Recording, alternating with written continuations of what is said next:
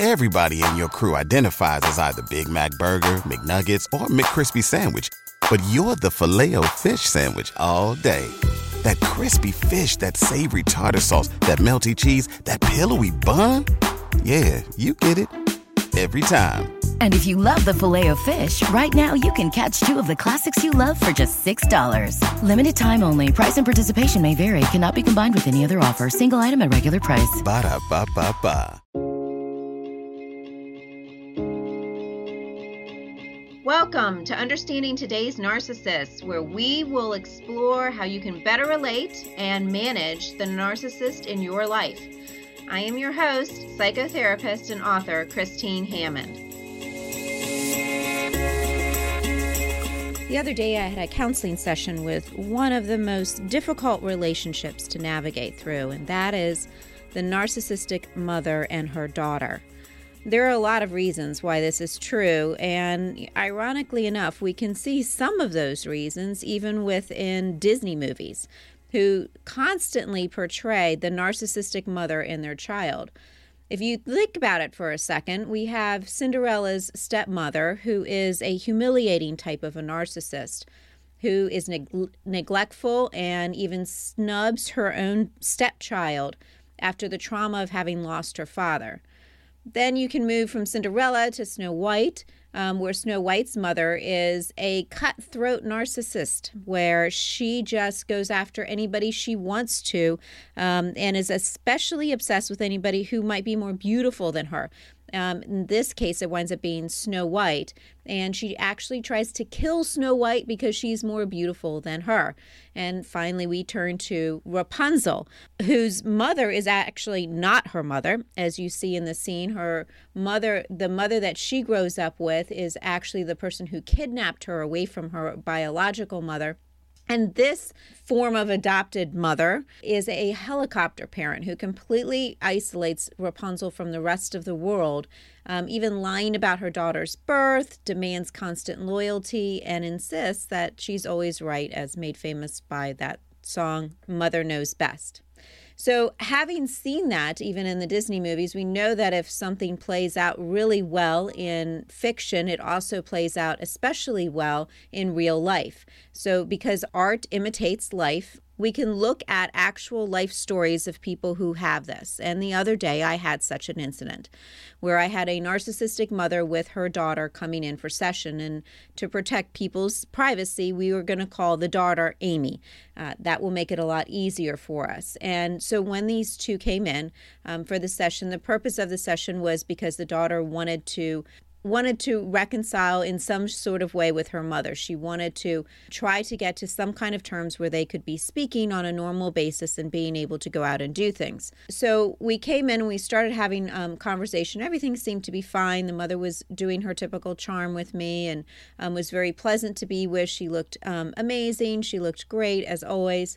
And as we started to proceed with the conversation, I started noticing that the mother started throwing little bombs towards her daughter about, her daughter being too thin and how she wasn't really responsive to the mother. And the next thing I know, the daughter just says a couple of, granted, they were pretty snarky comments towards her mother, and the mother then explodes and goes on a rant that was just unbelievable, saying some of the most horrific things that a mother should never say to a child, and acting in a way that was totally inappropriate. Well, as a counselor, I have some pretty strong protective instincts, and I can tell you that every last one of them kicked in that moment, and I wanted to save my client from her mother. But then when I looked over at Amy, I noticed that Amy had a smug look on her face, like she was happy that her mother was doing this and kind of satisfied about it. So I let it go for a while just to kind of see how it would all play out. And later, after the mother left, Amy and I had a chance to talk, and she confessed to me that she had done that on purpose.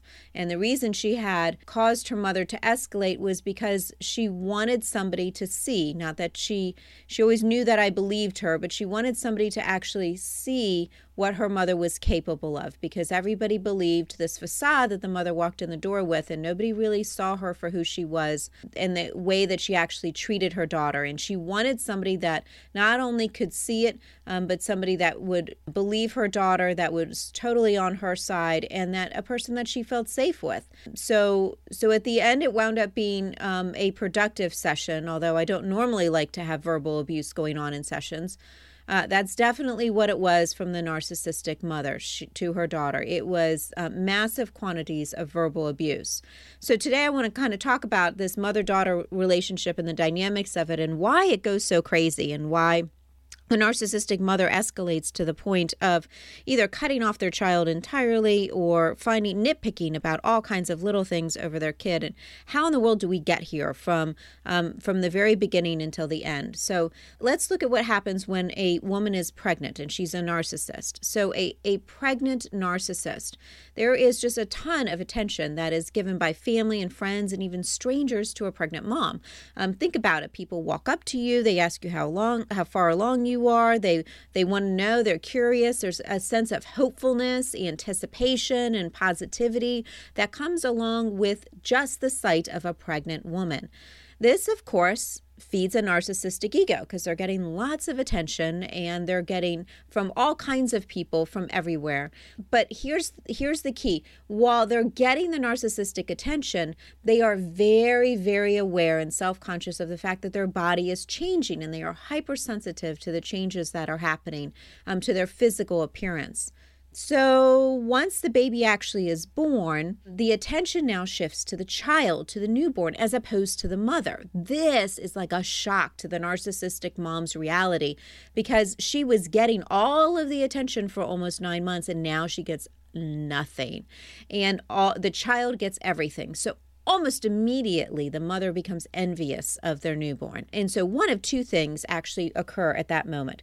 The mother will either pull away from the child and not attach at all to the child, or they will bring them closer so as they get attention by default for holding the child. And then nobody else is allowed to hold the child, come close to the child, have any contact with the child. The narcissistic mother is in complete control. So that is a pregnant narcissistic mother. So let's move to the very first stage of development. The very first stage of development, of psychosocial development, as defined by Erik Erikson, is trust versus mistrust. This is just a foundational stage, and without it, people don't ever develop a sense of trusting other people, or they develop a sense of mistrusting. This was proven over and over again in studies that were done through orphanages where children didn't have anybody that they were actually attaching to as an infant, and so they developed this sense of mistrust, and the consequences of it in adulthood were oppositional defiant behavior, conduct disorder, antisocial personality disorder, amongst just a few, paranoid personality disorder. Those are just a few of the consequences of a mistrustful first couple of years. So trust fosters hope and faith in an infant that their caretaker is going to take care of them, while mistrust does the opposite. It cultivates an environment of suspicion and constant fear. So at the hands of a narcissistic mother, this stage promotes two very extreme versions of both trust and mistrust. So instead of trust being normal, where you trust not only the caretaker, but then that trust is extended to other people, trust is translated into a fixation for the mother. So it's a total, complete fixation that the child has for the mother where they do not trust anybody else but the mother. While mistrust is actually converted into paranoia and even panic. So the mistrust is even worse extreme of that because the narcissistic mother is completely detached, totally rejected the child, which results in just this constant fear of panic all the time. Both, make sure you hear me on this, both the mistrust and the trust that comes out of a narcissistic mother fosters the development of anxiety in a child. And that anxiety is quite severe, especially because that child will have a lifetime of trying at an unconscious level to either maintain if they have earned the trust of their mother, or earn the trust of their mother if they have not earned the trust of their mother and they mistrust her. So it's an unconscious thing that the child is constantly trying to resolve that goes way into adulthood. The next thing that happens after that is we have two radical forms of mothering. So one is the helicopter mom and the other is the helicopter mom. The helicopter mom is the one that fosters trust in the child. So in front of others, this mom seems to be just unbelievably perfect in every aspect of the kid's life. But in reality, the child is not allowed to make even the slightest of decisions. And the mom completely hijacks the development of autonomy and initiative, which are essential to healthy adulthood. The child becomes a physical extension of the mother's identity, which is unable to be separated at any point in time. In exchange for the mother's total commitment and loyalty to the child, the mother is going to expect the child to worship her at her feet. And so there's this constant feeding of the narcissistic ego and the need for admiration. So others will see this perfect child and then they revere the mother for her excellent parenting skills, which again feeds the narcissistic ego. The other type of mother is the neglectful mother. And this mother cultivates mistrust in a child. There's an obvious emotional disconnect because the mother uses every opportunity to hand off the child to others to parent. So other people become the parent of the child. Love is withheld from the child in this strange abusive game where it is only doled out in little small quantities and it is extraordinarily performance driven. It is very conditional love. It is not unconditional. So the mother literally dangles her love on a string, demanding this performance from her child, everything from good grades to great athleticism to looking perfect all the time. When the child actually catches the bait, the mother actually raises the stakes even higher. This is the key. It's not like the child actually gets to obtain the love. It's this constant, okay, you met that bar, now it goes even higher than that, and next time you have to jump higher. And so it's this constant game where they are even shaming the child into some type of level of perfectionism.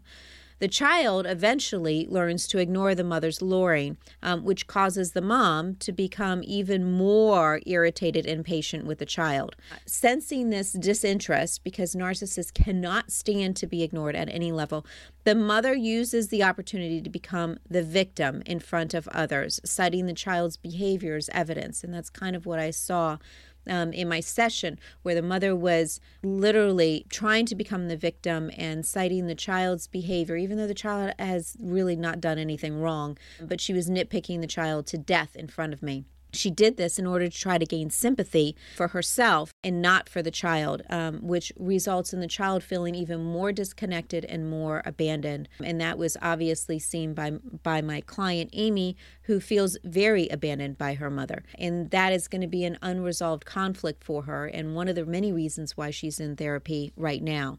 In the end, narcissistic mothers produce two types of children, one who becomes an adult well advanced in years because they have to learn how to deal with things and cope with things much more so than their peers at a very young age, or the other one who is constantly dependent and feels entitled and that others should just give them things all the time and they shouldn't really have to work for anything. Sadly, both of these types are going to require counseling because a narcissistic mother is truly one of the scariest of all personalities.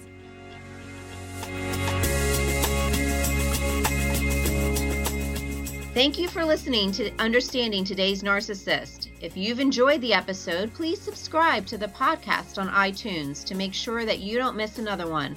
If you'd like to learn more, you can visit us at growwithchristine.com. Thanks so much for listening, and we'll be back next time with a new episode.